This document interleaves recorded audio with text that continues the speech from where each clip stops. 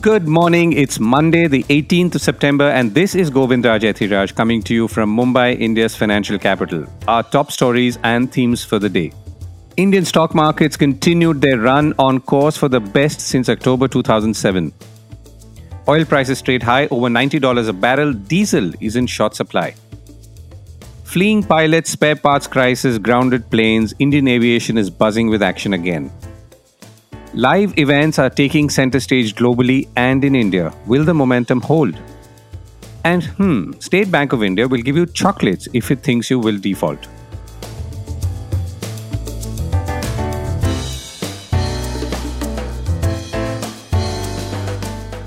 This is a core report with Govindraj Ethiraj. And the markets continue their run. Yes, despite all the fear of heights, the Indian stock markets are continuing their run. Last week, the BSE benchmark jumped about 1,239 points, rallying for the 11th day running on Friday. At this stage, the Indian markets are on track for the best performance since October 2007. The combined market capitalization of 9 of the 10 most valued firms rallied by about 180,000 crores last week, with Tata Consultancy Services or TCS emerging as the biggest gainer. On Friday specifically, the Sensex was up about 320 points to a record close of 67,838. The Nifty 50 closed 89 points higher at 20,192, and both indices had records during the day. A glance at what's happening internationally that obviously affects what's happening here. Foreign holdings in China's equities and debt have fallen by about $188 billion or 17% from a December 2021 peak through the end of June this year, according to Bloomberg calculations based on the latest data from the central bank. Now, that's before onshore shares witnessed a record $12 billion outflow in August alone. To put things in a wider Asian context, the MSCI China index is down about 7% in 2023 and poised for a third straight year of losses that will mark the longest losing streak in over 2 decades. On the other hand, the broader MSCI Emerging Markets Index is up 3% as investors look for returns in other places like India and parts of Latin America, says Bloomberg. The moral of the story is that this is a substantially liquidity-driven market, including back home. In India, of course, we're seeing massive liquidity injections from both domestic investors and foreign portfolio investors, though foreign portfolio investors right now are selling. Speaking of liquidity, driving around central and south Mumbai on Saturday, I noticed that apart from the giant Ganesh idols moving on to their respective pandals, a sight to see in itself, at least 2 hoardings for initial public offers. Now, hoardings are of course a Mumbai thing, and there are more of them here than perhaps any other city in the country, to its detriment of course. But I don't recall seeing an IPO hoarding for some years, if not decades. Maybe they popped up somewhere in between, but I don't recall. Maybe you can. And the companies concerned were not really known to me, except one which was a ticket booking website. I'm assuming if there are IPO hoardings in Mumbai, there are in other cities too. Now, this to me does suggest an overheated market, and also the fact that advertising of this nature suggests you are competing against others trying to raise money too.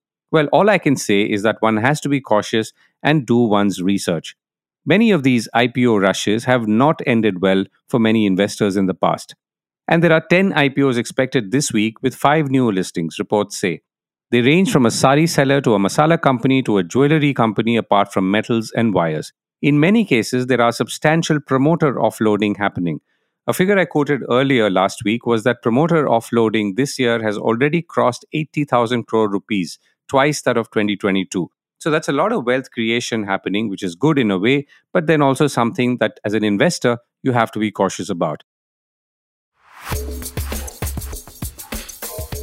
And incidentally, we've been fretting about small cap stocks going gangbusters, and now, of course, their correction, only albeit somewhat, though. Turns out, we're not alone. The rest of Asia too has been experiencing a similar exuberance. The MSCI Emerging Market Small Cap Index, which includes about 1,900 stocks with an average market value of $583 million, is up 14.7% or almost 15% this year, compared to just a 2.5% gain in its large cap counterpart, where the average size is about $8 billion, says Bloomberg. Korea, Taiwan, and India have, of course, led this small cap rally across the region.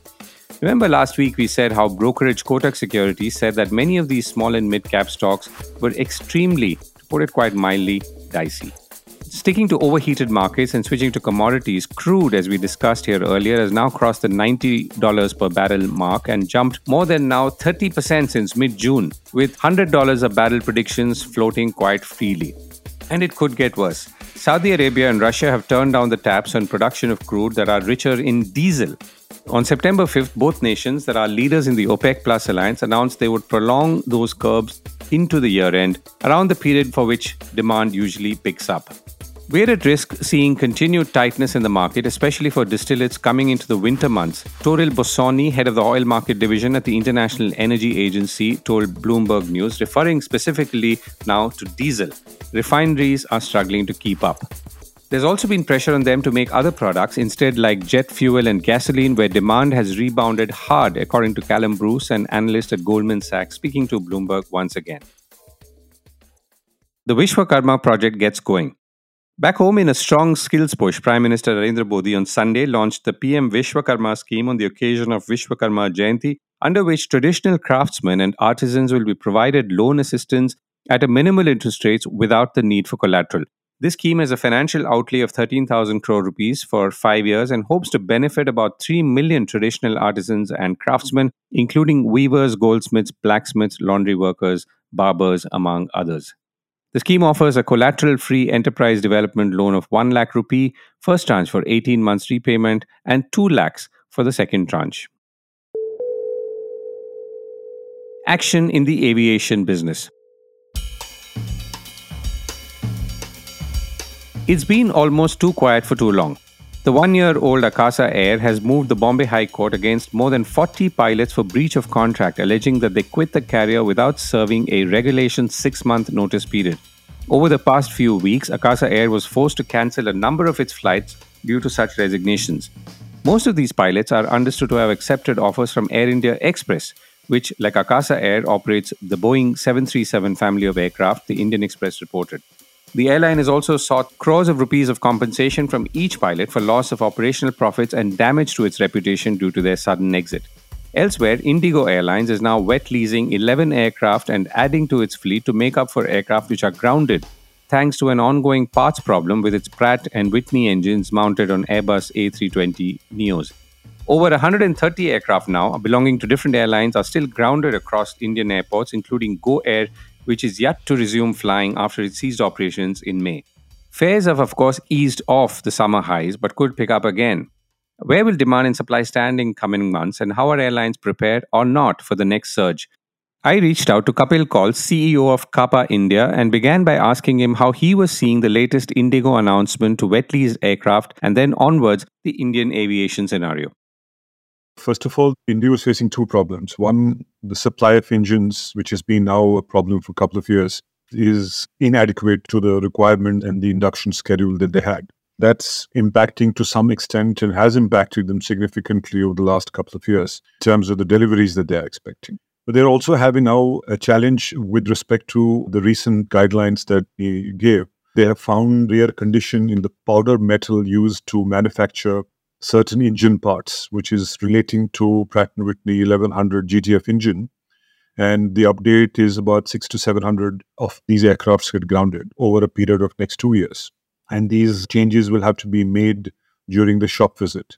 So they have two issues. One, the engine supply has been constrained for a while for various reasons. And the fresh update, which I said is a rare condition in the powder metal used in the manufacturing certain engine parts, that have going to be impacting 600, 700 aircraft. So Indigo has done the right thing to compensate for the challenges related to engine supplier.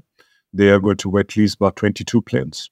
What I'm hearing is they're going to finance lease another 10 planes. So 22 wet lease and 10 finance lease, because they are very keen to maintain the capacity guidance that they have given to investors. So I think they've done the right thing. There's no other option. They currently have 45 to 50 aircrafts grounded, and I suspect they will have more groundings going forward. Right. And are other airlines and their aircraft also facing parts issues, for example, on the Boeing side? If you see recently, Boeing has found out some manufacturing quality issues in 737 MAX from structural assembly work on the jet's aft pressure bulkhead.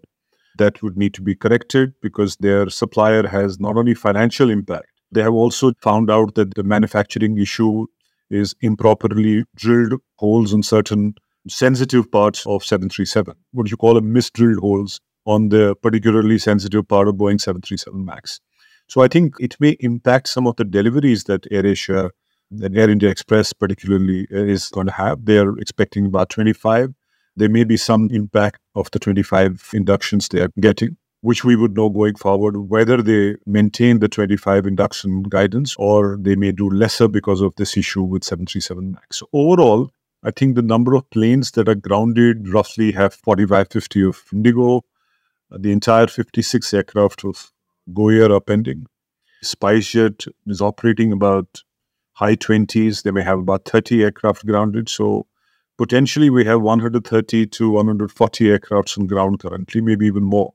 I'm talking only aircraft that have either because of the insolvency of Go or they are engine related or some financial issues. There are more aircraft on ground for usual maintenance related work. I'm not counting that. So 135 to 140 on ground. Now come out of peak summer and entering winter. So what's your general outlook of the domestic and international in India right now, travel and otherwise? I think we had an exceptional quarter one. If you see that we have never in the last perhaps been 20 odd years of deregulation since 2004 seen such a exceptional positivity on the yield side. And that was reflected in a record profit of about roughly 3,000 crores that Indigo reported. And I think the financial condition for most of the other carriers, particularly in Q1, not only in domestic and as well as international, was exceptional. But the quarter two was an almost opposite, because quarter two saw an yield in domestic falling by about 15 to 17%. The cost side has gone up in June, in July and August, about roughly 4% in June because of ATF, 7% in July, 16% in October. So this quarter, 10-12% of the ATF prices have gone up. The rupee looks to be going to be ending around 83 plus. There'll be almost about a rupee more than the last June quarter. The yields have fallen down, costs have gone up, so it will get reflected in the quarter two financials. So things have got normalized pretty quickly in quarter two. But I think quarter three would be, again, a very robust quarter. World Cup going to happen, elections in many states. This is the peak period in terms of inbound tourism, domestic tourism, outbound tourism. So I would expect both on domestic too and international, the robustness of demand to continue. However, I would think from an yield perspective, things have started becoming normalized. In spite of these capacity challenges, I would think that we may not see the kind of yields that we saw in quarter one. Even on the international side, I think the kind of yields in the premium segment that we see in business class and first class will get normalized. But it will be a robust quarter. Quarter four would again be challenging for the industry. But the concern right now that most of them facing are the supply side issues. They're becoming very serious. In fact, India has a serious capacity crisis right now. We have no direction as to what would be the impact of both the Pratt & Whitney new challenges they're facing with the Pratt & Whitney 100 GTF and the Boeing 737 MAX. Perhaps maybe on wide body, particularly with 787-9s, there is a bit of challenge. So I think overall, India is having a capacity crisis of a very serious nature. And we don't know when it will get corrected, because new issues are emerging. And this impact of Pratt & Whitney particularly is a serious impact, frankly. I would think that, as a industry veteran told me, who is in Middle East, he said to me that it seems that these engines were meant for Switzerland and not in India. India has faced the brunt. I'm not very sure any compensation could materially balance the kind of impact that businesses have had. So we are in a very, very serious issue. Right. Kapil, thank you so much for joining me. Thank you. Thank you. It's live entertainment all the way. In its global entertainment and media outlook for 2023 to 27, consulting firm PwC had predicted that live events and entertainment would outperform the entertainment and media industry at large. Taking into account all live subsectors in the consumer space, PwC predicted a few months ago that pre-pandemic levels would be touched in 2024 with revenues of about $69 billion from around $67 billion in 2019. Moreover, live experience would grow at about 9.6 compounded annual growth rate, 4 times the 2.4% compounded annual growth rate predicted for overall consumer revenue. The month of April 23 alone saw events in Tokyo, including concerts by Bob Dylan, Eric Clapton, and a punk band, the Star Bems. And then there are venues. PwC notes the inauguration of the Nita Mukesh Ambani Cultural Center in Mumbai, a world-class, multidisciplinary cultural space. Now, even if you're not a Taylor Swift fan, the word is Swiftie by the way, you would have noted the utter frenzy that has erupted worldwide for fans to catch her in person. Her Eras tour that started in March and has paused last month is projected to gross $2.2 billion in North America ticket sales alone. And Fortune magazine has said that if concert goers continue spending at the current rate, the Eras tour could generate $4.6 billion in consumer spending in the United States alone. Tickets for her shows in Asia next year are obviously sold out. Back home, India is seeing an uptick in live events, ranging from the Big Bang Lollapalooza India show in Mumbai in January this year, which had the well-known Imagine Dragons in attendance, apart from other international names. Elsewhere, there was the Shakti of the Zakir Hussain and John McLaughlin fame, who reunited and kicked off a global tour from Mumbai a few months ago. And then, of course, the Mahindra Blues Mumbai folks are familiar with. Interestingly, more and more events are popping up beyond Mumbai, Bangalore, and Delhi, traditional venues, and beginning to spread across the country. I caught up with VG Jairam, founder of the Hyperlink Brand Solutions Company, organizer for Shakti, Mahindra Blues, and an upcoming Independence Rock concert in Mumbai, another event that hopes to capitalize on nostalgia, to get a sense on where the live entertainment industry was going in India and whether this was just a post-pandemic resurgence or something beyond. I began by asking him whether he felt live events were seeing more action than ever before. There was a huge pent-up, demand, or I would say feeling of frustration amongst the younger audiences and even in parents to not be able to actually allow their kids or allow themselves to go and indulge in the normal things that they would do, right? And when the whole pandemic situation improved and things opened up, what you saw is a huge pent-up demand actually come out. And it was unprecedented. Not only here, I think even globally. What this also did in a very interesting way actually is that the Indian artists benefited the most out of this. When the whole pandemic opened up, travel was still not very easy. So the Indian artists basically started putting out their shows and people started buying tickets for Indian acts, which normally would not happen in that scale that we have now seen it to happen. So artists like Pratik Kuha, the younger artists, Chai Mein Toast and all these guys, they suddenly started finding that when they were announcing tours, they were selling out because people were just buying tickets left, right and center. So this also gave rise to a whole ticket buying habit, which was pretty healthy, but this kind of took it to say level 5 to level 9. And every show was going full. So whether it was a gig in a nightclub or whether it was a mid-size arena or whether a large ground, they were all going full. Also, to a large extent, the sponsorships, they were kind of also supporting it. And it seemed to be like a very perfect marriage of everything coming together because India as a market still draws a lot of revenues from the sponsorship market when it comes to live entertainment. Although that's kind of easing out, but that also happened. Now, there was a regular supply of Indian entertainment, which people started consuming over and over again in those 2 years, which is what I'm saying around the 21 later part and 22. Because of this, the sponsors also started coming on board.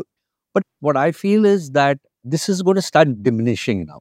You are going to see it come back to the natural cycle. For example, even from a pure events perspective, because you have live entertainment, which is your IPs, concerts and all of that. You have the regular corporate work, MICE, government work, then you have all your weddings and all of these things. While the weddings has no recession really, but the corporate work also, I feel that it's come back into the cyclical piece, which normally means that your July, August are low months and then it starts picking up again. So one is seeing that cycle already kick in as far as corporates are concerned. But as far as live entertainment is concerned, one has still not seen that fatigue. There are still tours running back to back. In fact, November 4th, 5th is a weekend, which is pretty crazy because what's also happened this year is that because of the World Cup coming in, a lot of people have pushed their plans to the latter half as much as possible. But then there are only that many weekends. So November 4th, 5th, I know, for example, we are doing the Mahindra Independence Rock. There is Space Jam. There's another festival that's happening on the same date. There's a Bangalore festival that's also happening at the same time. In Bombay itself, I think there are 3 or 4. There's Sunburn. There is a Bollywood project. So there are multiple things happening on the same day, which would not happen earlier. Does this suggest that there is a change in terms of, let's say, the regulatory environment, the ease of setting up a whole event? I would not say that there's a lot of issues or permission issues still. Of course, every show needs a plethora of permissions. Can we do it with all of them? No, but that's for the government. We've been representing ourselves as an industry through IMA to say that, can you reduce this even further? But then entertainment is not a priority for this country, or at least for the political class. Till that happens, until they understand the importance of the entertainment economy, how powerful it can be, even from in terms of job generation, in terms of tourism generation, in terms of just getting things done at a local level, that I think the priority is still not 100% there. Although we feel that with the central government currently, yes, they have really helped post pandemic with a lot of events initiatives which the central government is doing. They are the ones who bought in the large format events as well. It appears to me that you have more venues. For example, in Mumbai itself, you've got the Nita Mukesh Ambani Center, where I think you yourself are hosting a bunch of events.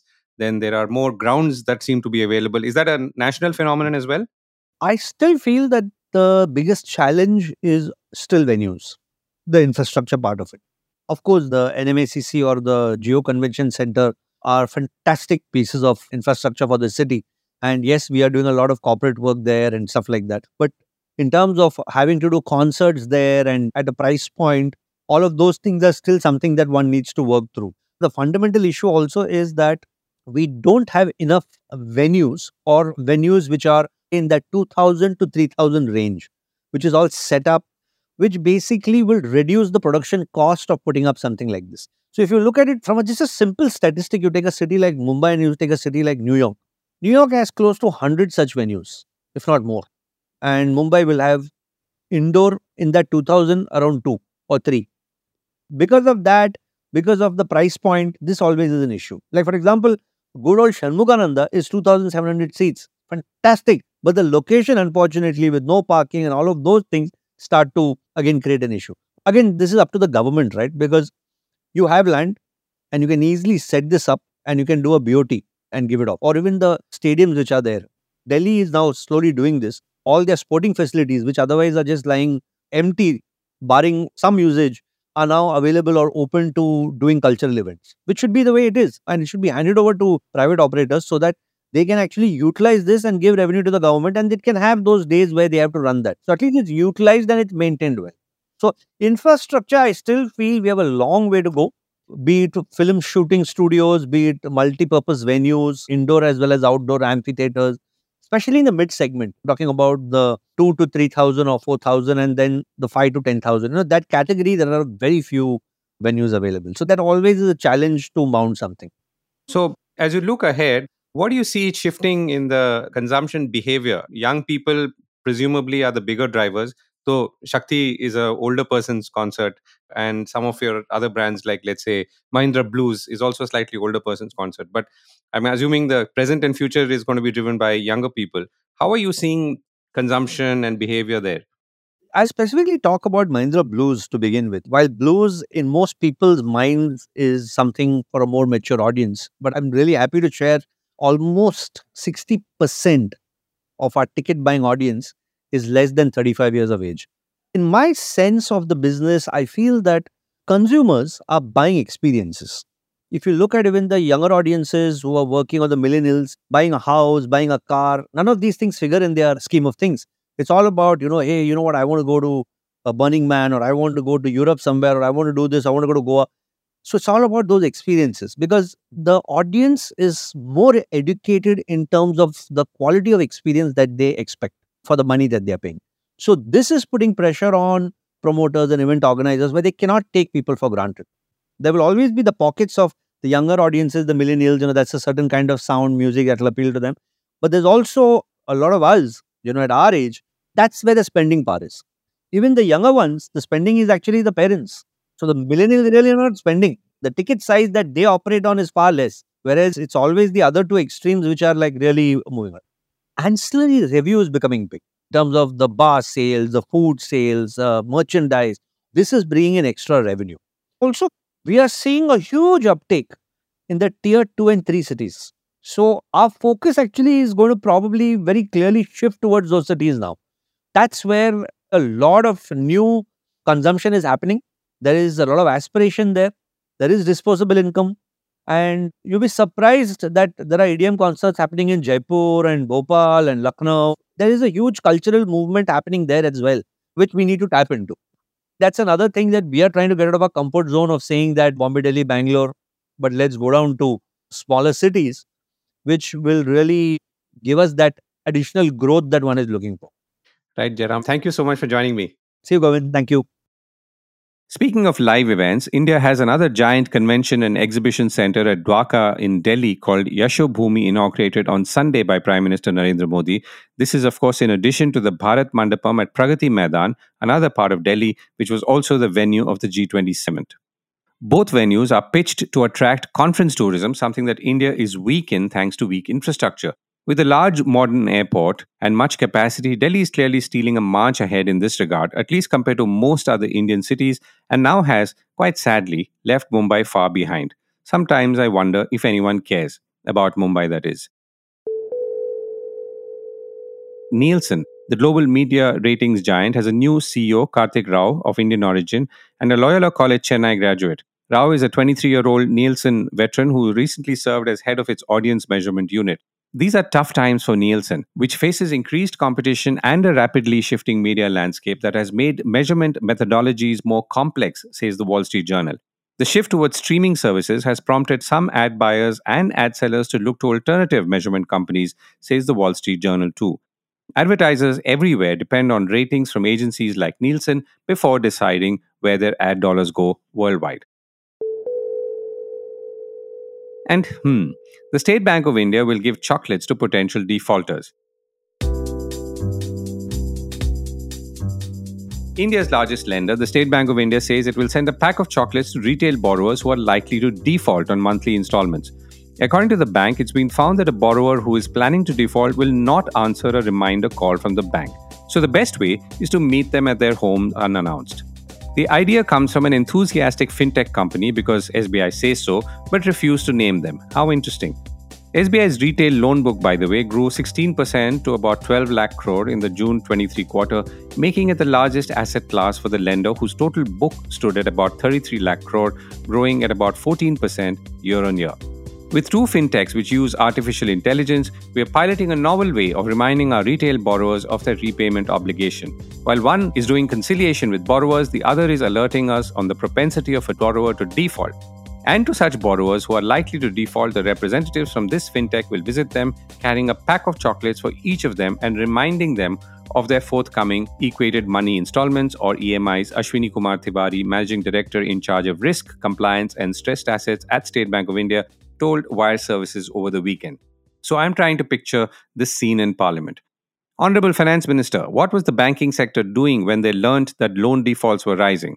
Distributing chocolates to borrowers, respected Minister. On that note, I do hope that you, or I for that matter, do not receive chocolates from our lenders, and you do have a great week ahead. Do log into www.thecore.in, subscribe to our newsletters, listen to our podcast, and have a great day.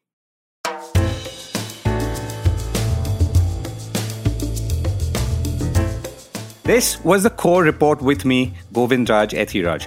Do stay connected with more of our coverage at The Core. You can check out our website or sign up to our newsletter at www.thecore.in. That is www.thecore.in, or follow us on LinkedIn, Twitter, and Facebook as well. Now, we would love your feedback on how we can make business more interesting and relevant to you, including our reporting on India's vibrant manufacturing sector. Write to us at feedback@thecore.in. Thank you for listening.